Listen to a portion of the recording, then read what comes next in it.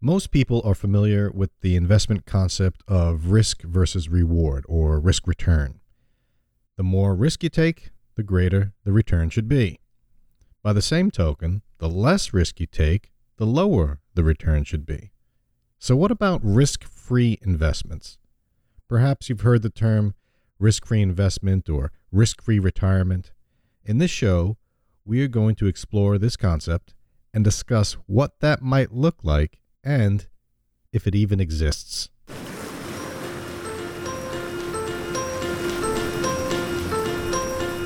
This is a show about financial planning with a particular focus on the issues facing those close to or living in retirement. Each week, our host, Dan Wendell, will share his expertise in retirement planning in a fun and down-to-earth format. Now, let's begin another episode of Dolphin Financial Radio. Hello and welcome to another Dolphin Financial Radio show. With me, Dan Wendell. Alongside me is risk-free Tony Shore, here to talk about risk-free investing today. And I'll tell you what, Tony, you look excited, but you also look dubious. Well, yeah, dubious. Obviously, I don't believe that there's a risk-free investment out there, at least one where you make money on your investment. And I think that's the very definition of an investment. You want to be able to make money. I mean, you can put your money somewhere that's risk-free in that, you know, it might not lose the actual cash you put under the mattress, but I don't think anything's risk-free myself. Well, I mean, there's no such thing as a free lunch is what you're trying to say. Well, you just look dubious in general whenever you do the show with me because you don't know what I'm coming with. But that's true. If I said this to you, I've got a foolproof plan, or if I said I got an opportunity where you can't lose lose opportunity, the red flags are going to go up, right? Oh, and yeah, not just a red flag, a red brick wall that's double thick and all the way to the sky. Yeah.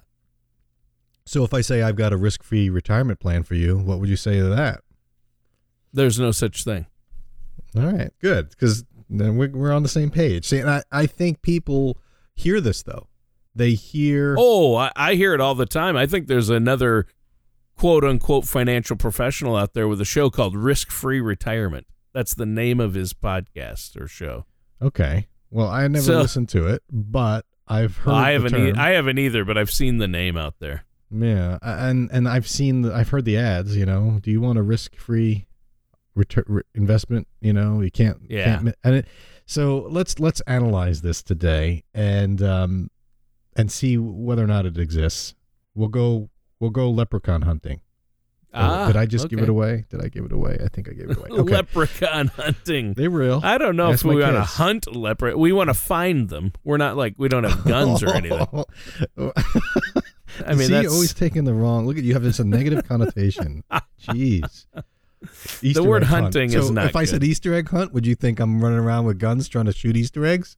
No, but I worry about your bias against us Irish guys. That's my concern. Oh, great. Or is that Scottish? Okay, here we go. So the term risk-free rate of return. Have you heard that before? Risk-free rate of return? Yep. And it's a financial concept, and you learn about it during, financial, when you go to school, CFP classes, those kind of risk-free rate of return. I remember it in college. I was interested in it because what does that mean? It's a theoretical concept, though. That's the important part. So you got to remember it's theoretical. But the purpose of it is pretty simple and makes sense, and basically provides a baseline to compare to. So it answers the question, what is the rate of return, or what interest rate would I get on a risk-free investment if it existed? So this way, if you knew what you would get on a risk-free investment, you should then be able to compare more risky options to see if they're worth it. So if you're going to get 1% on a risk-free investment, you better get more than 1% on an investment that has risk, right? Because you want to get paid for your risk or the risk that you're taking. So what is the baseline tool that financial people use as a risk-free rate of return? What instrument comes as close to risk-free investment as possible? And the answer is U.S. Treasury bill, at least for U.S. people. So a U.S. Treasury bill in particular, the 3-month Treasury bill is what is used as a baseline to determine the risk-free rate of return. Because, generally speaking, there is practically zero chance that the U.S. government will default on its obligations over the next 3 months. So the Treasury's rate is often used as the risk-free rate. Ah, okay. But there's no such thing as risk-free because there's inflation and opportunity growth, investment opportunity, Costs, growth loss. Yeah, you're right. There are a lot of different risks, and like I said, even with the U.S. Treasury bill, you can't say there's no risk if you're a foreign investor, because you got currency risk. So exchange rate risk is what it's called. So if you're in Australia and you're buying U.S. Treasuries, you run the risk that the Australian dollar to the U.S. dollar changes. So there's some risk there. Over the next 3 months, what happens? You might lose money in currency, differences. So, but that's what this comes as close to risk-free as possible is the U.S. Treasury bill, and the theoretical models use that. So but you're right, there are risks involved in everything. Let's use another example. Tony, you and I are sitting talking to each other, and I'm asking you, give me $100 cash right now. Let's say you had it, which you don't. I know you. But let's say you had $100 cash, and I said, give me the $100 cash, and by the end of the show, I'll give you the $100 back, plus I'll give you a quarter, 25 cents. Does that seem fair? Sure. See, all right, now, see, you're just going along with it. You look at you, defensive, waiting for me to drop the hammer. Okay, now I said instead of giving it to me, because we're sitting here talking to each other, and yep. the money's in your sight, and I'll give you a quarter just for letting me have it for the length of the 20 minutes, right? But instead of giving it to me, you gave it to Mitch outside the door. And he has the same promise. He's going to return it at the end of our show. Would you expect to get more than 25 cents from him? No. Why not? Well, because that's all you were offering. So that's the going rate, right? That's the going rate. But would you... Plus, I know Mitch is cheap. I'll probably get 20 cents. Oh, so you wouldn't even lend them the money, then, is what you're saying? Probably not, no. But in reality, you would probably expect to get a higher return if you gave it to Mitch, because he's not sitting across the room from you. Even though it's the same timeline, even though you're going to get the money back, he's going to be outside. He's going to have a whole set of different risks associated with him. That's true. You got to factor in his character versus mine. Yep. Right? Yep.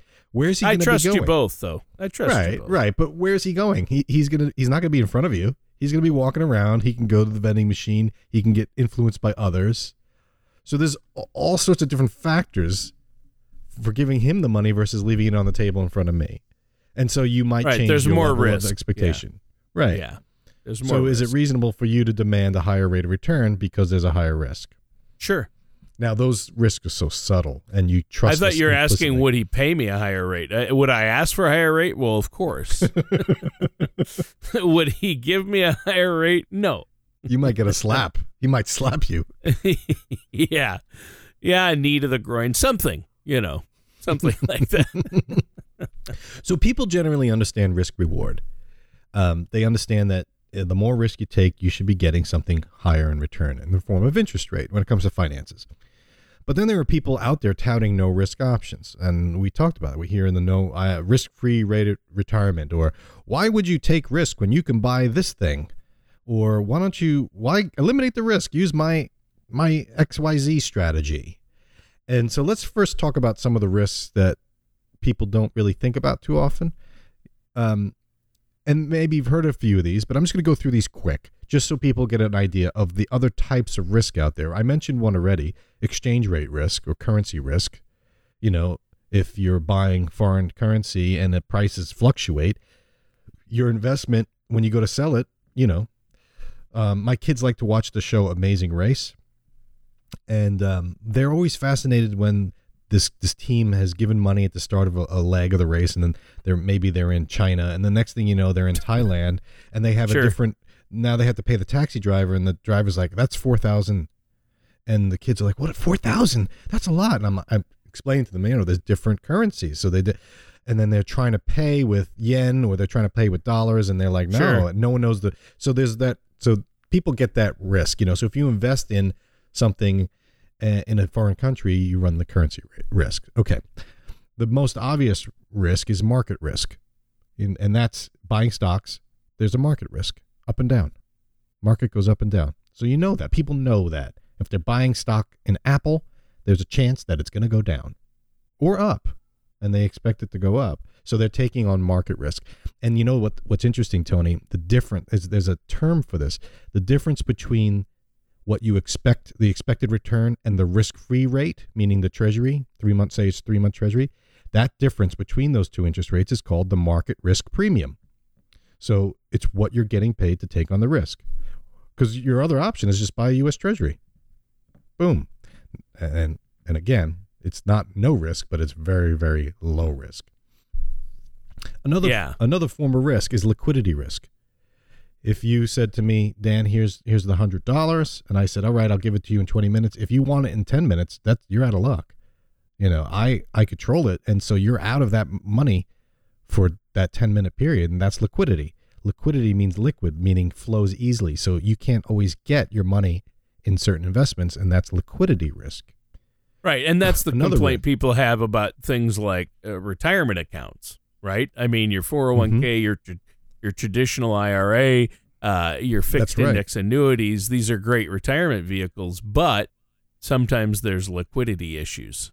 Right, and people forget that because they're like, oh, well, there's no risk. Oh, it's a risk-free retirement. Well, there's liquidity risk. If you put money in an IRA or 401k, and you say, I'm going to put it in my 401k and I'm going to leave it 100% in cash, well, what's the risk there? There is liquidity risk because, I want my money back. Well, you can get it back. Cash is easily liquid, right? That's not the liquidity risk. There's a 10% tax penalty for early withdrawal if you're under 59 and a half. All of a sudden, you have this tax risk. You're like, wait, that's, so there's another risk, tax risk. Liquidity risk is one that people don't realize until they go to get their money sometimes. And you're like, oh, I didn't know that. Another big risk is interest rate risk. Like market risk, interest rates go up and down. Like the stock market goes up and down, interest rates go up and down, and that impacts bond prices. So if you're investing in a bond, it's usually an inverse relationship. As interest rates go up, bond prices go down, and vice versa. So, for instance, a very simple way to look at this, Tony, if I'm going to give you 10% interest on that $100 over the next week, but all of a sudden the going rate is 12%, and Mitch says, hey, I'll give you 12%. And you'd be like, well, I already gave my money to Dan. He'd be like, well, too bad. I'm not, and you say, I want 12%. And you'd be like, you come to me and say, Dan, he's giving me 12. I say, too bad. You already agreed to 10. So you just ran into interest rate risk and you're out of luck. I demand my money back from you, Dan. And this is where my friends show up at the studio and say, Tony, you got a problem? Is there a problem here? No, it's the opposite. I'm trying to get my money from you, so I send the people over to you. But you forgot who you're dealing with. I'm preempting your attack on me with my guys. It would be a shame if that microphone fell down your throat on accident. Yeah, you're too nice of a guy, Dan. I'm not worried about you. You don't have guys. Now, your brother, Ed, Mr. New York, Mr. Brooklyn accent, him I would worry about. You, no. You're too nice of a guy. That's a whole different type of risk right there. Right, yeah. Yeah, well, yeah. Ed, working with guys who might, I know people. They're going to come see you. Don't worry about it. They're going to come take care of you. I don't even know how to quantify that risk. We're talking about financial risks. Yeah, okay, financial risk. Another risk people face in financial is business risk. If you invest in a company and it goes under, well, there's a risk. We got reinvestment risk. Here's an interesting one, Tony. People don't think about. If you said, hey, I'm going to buy this bond and it's going to give me 5% interest, and then I'm going to get paid coupons, monthly, quarterly or whatever it is, you're going to get payments. You run the risk of reinvestment risk, meaning if interest rates go down and you're getting 5% and they're giving you this money what are you going to do with that money? Some people spend it, but if you want to reinvest it, you get the current rates. You can't get the 5% you got before. This is what we talked about. So if Mitch is offering 12% and I give you the money back, you can go with Mitch. But if I give you the money back and Mitch is only offering 8, you're going to say, I want that 10. I'm like, no, I don't want any more money. So that's called reinvestment risk, where you can't find the rates are going down and you're stuck holding cash that you don't know what to do with. Yeah. So let's switch over to talk about some of the actual investments that people are touting and talking about. And let's talk about really the true risks associated with them. Right. So when people say risk-free investments, what are they talking about? I mean, I know there are some guys out there who tout fixed index annuities as risk-free. Yes. And I think that's a good retirement vehicle because I've looked into them. And I personally, depending on my situation when I get a little older, that's something I'm going to consider. I know my parents have that, and I know a few other people have those, and a lot of baby boomers use those. So are there risks with a fixed index annuity? Yes, absolutely. So remember now, we're talking about risk-free investments, and in fact, not all of these things that I want to talk about are truly investments. For instance, an indexed annuity is not an investment per se, it's an insurance product. Right. So just to be technical here. So you don't need to be an investment advisor, which is what I am, to provide to sell these things, to give them to someone, or even to guide someone on purchasing them, because they're truly not investments, they're insurance products. So, but yes, they are associated with risk-free. People say, oh, there's no risk we'll start with fixed index annuities because you wanted to bring that up, and that's perfectly fine because that is a biggie. There is a risk associated with that. An indexed annuity is an insurance contract. It goes, the interest you get depends on the actual index it's tied to. Let's just say it's tied to the S&P 500. So if the S&P 500 goes up, theoretically your account will go up. And the limit on that is a problem, right? They cap it at a certain rate. But let's talk about the risk part. They'll say, oh, there's no risk. What they're really saying is there's no market risk, which is, yes, the S&P 500 is going to determine your interest, but what if the S&P 500 is down? It's down 20%. What do you get? You get zero interest. So they're saying that's risk-free.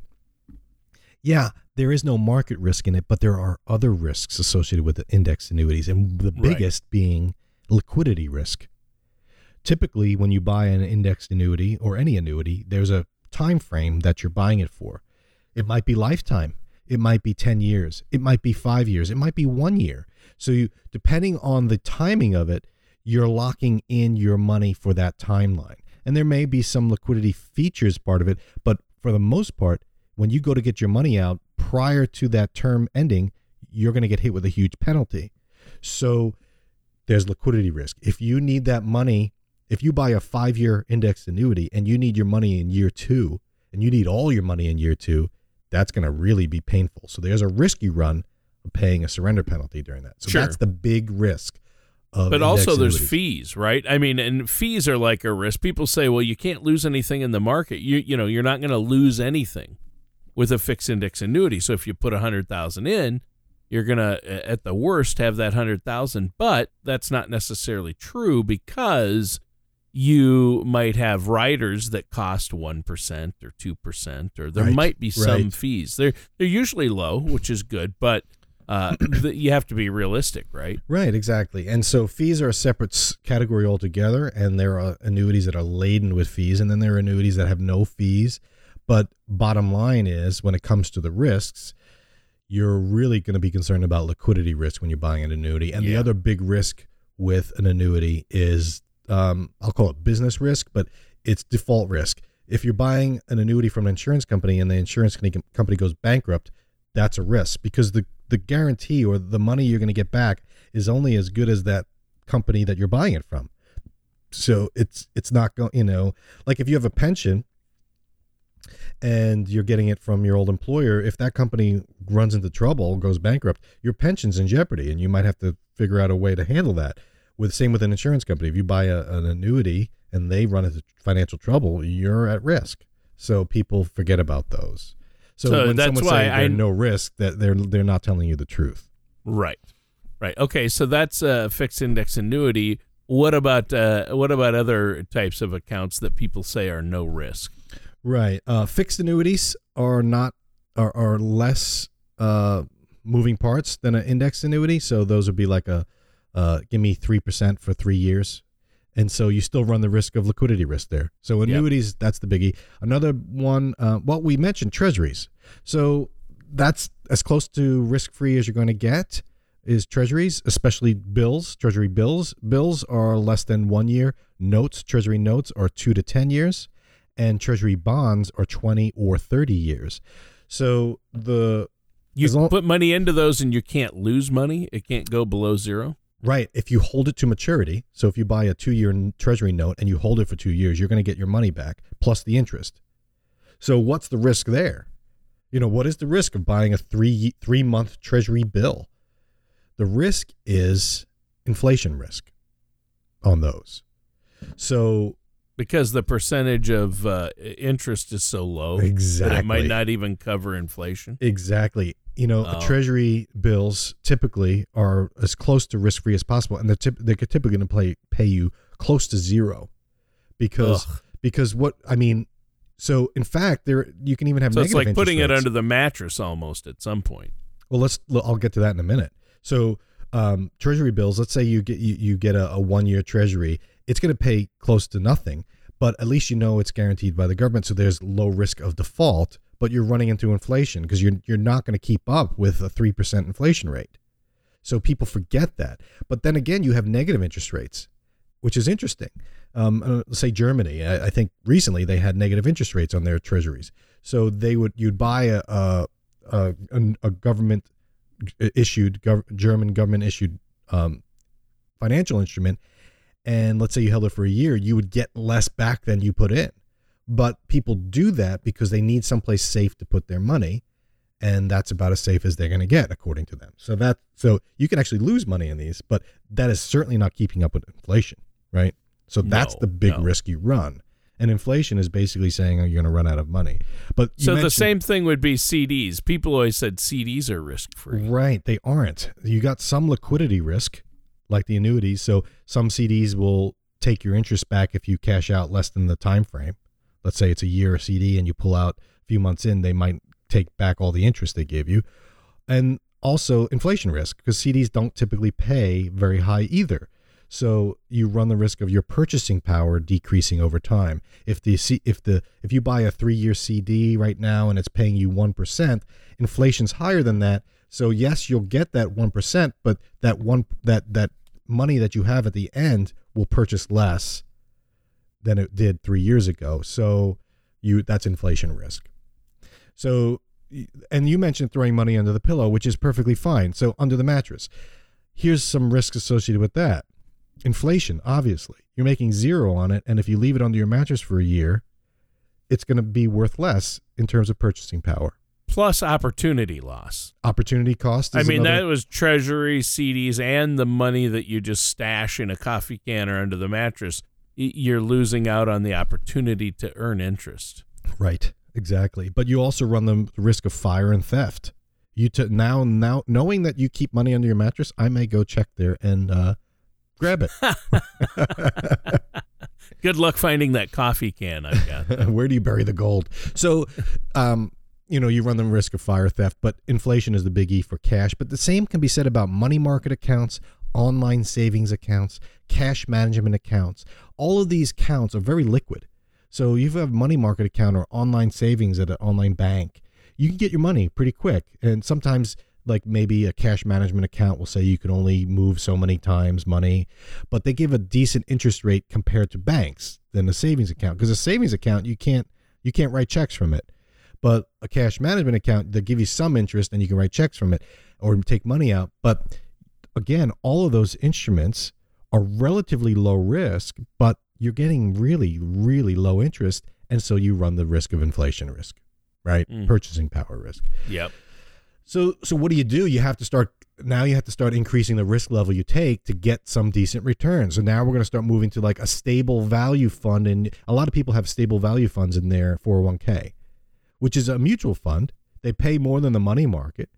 And so therefore they have more risk because they have default risk of the insurance carrier. So if you have a stable value fund in your 401k, you know that's the place that's going to pay you the least amount of interest. But you know it won't go down with the stock market. So what are they doing? They're basically creating financial bets or instruments with insurance carriers. And so you run the risk of those insurance carriers defaulting. So that's why they do it with a bunch of insurance carriers, and those are really low risk instruments. But again, 401k, you don't have much choice.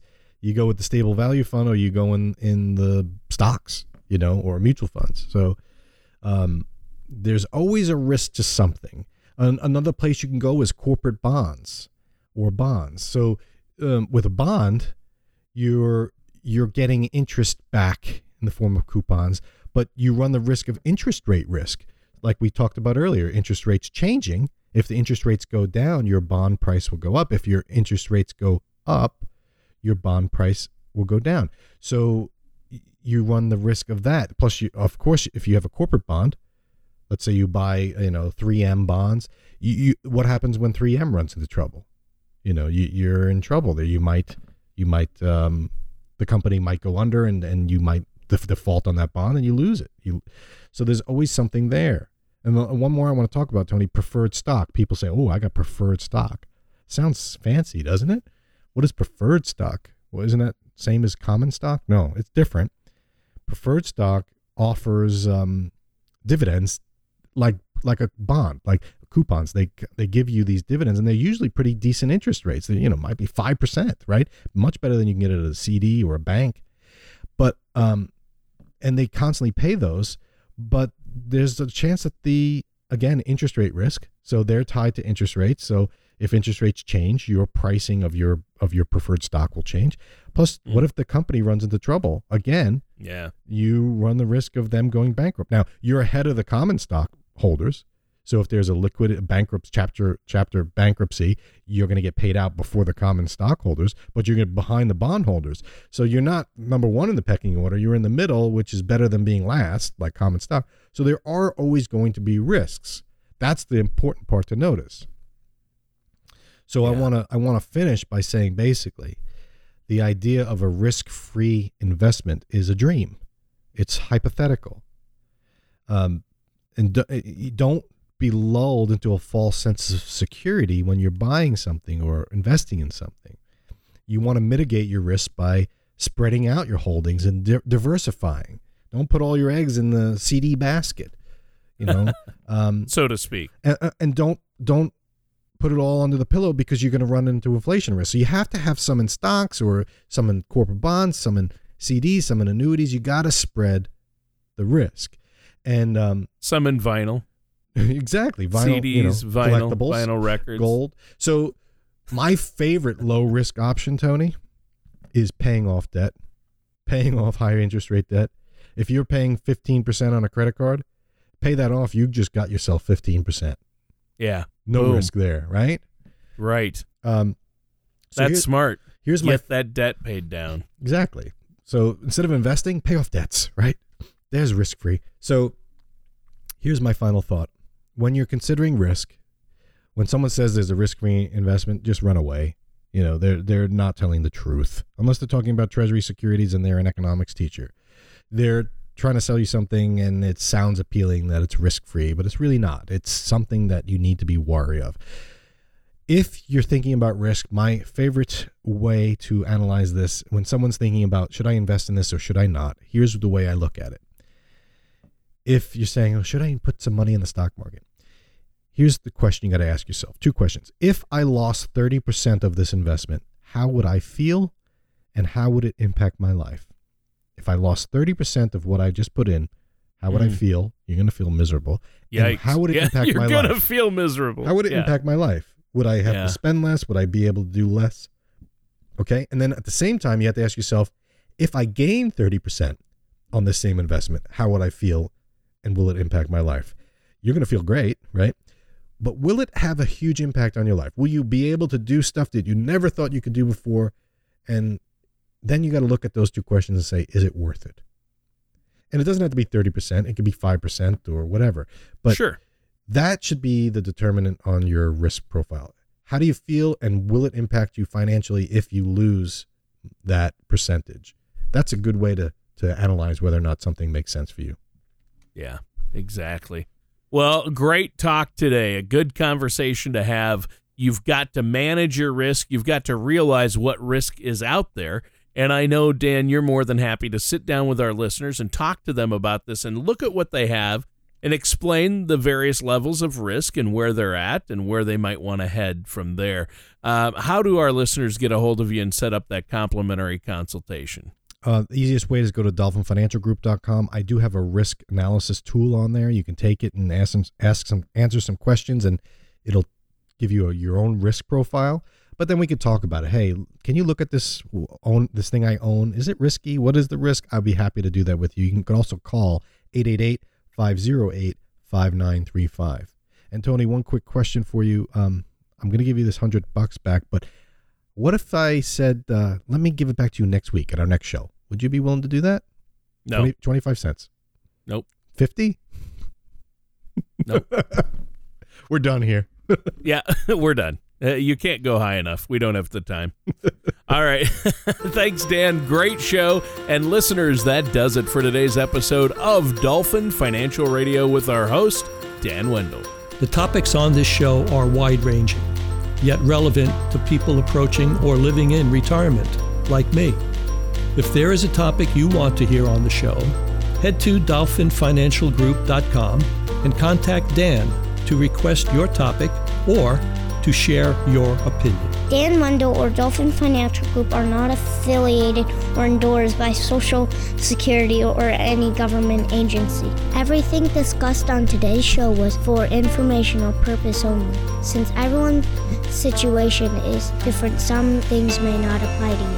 The materials presented are believed to be from reliable sources. We cannot be 100% certain that they are accurate. You should really talk to my dad or someone from Dolphin Financial Group before trying to implement these ideas or strategies.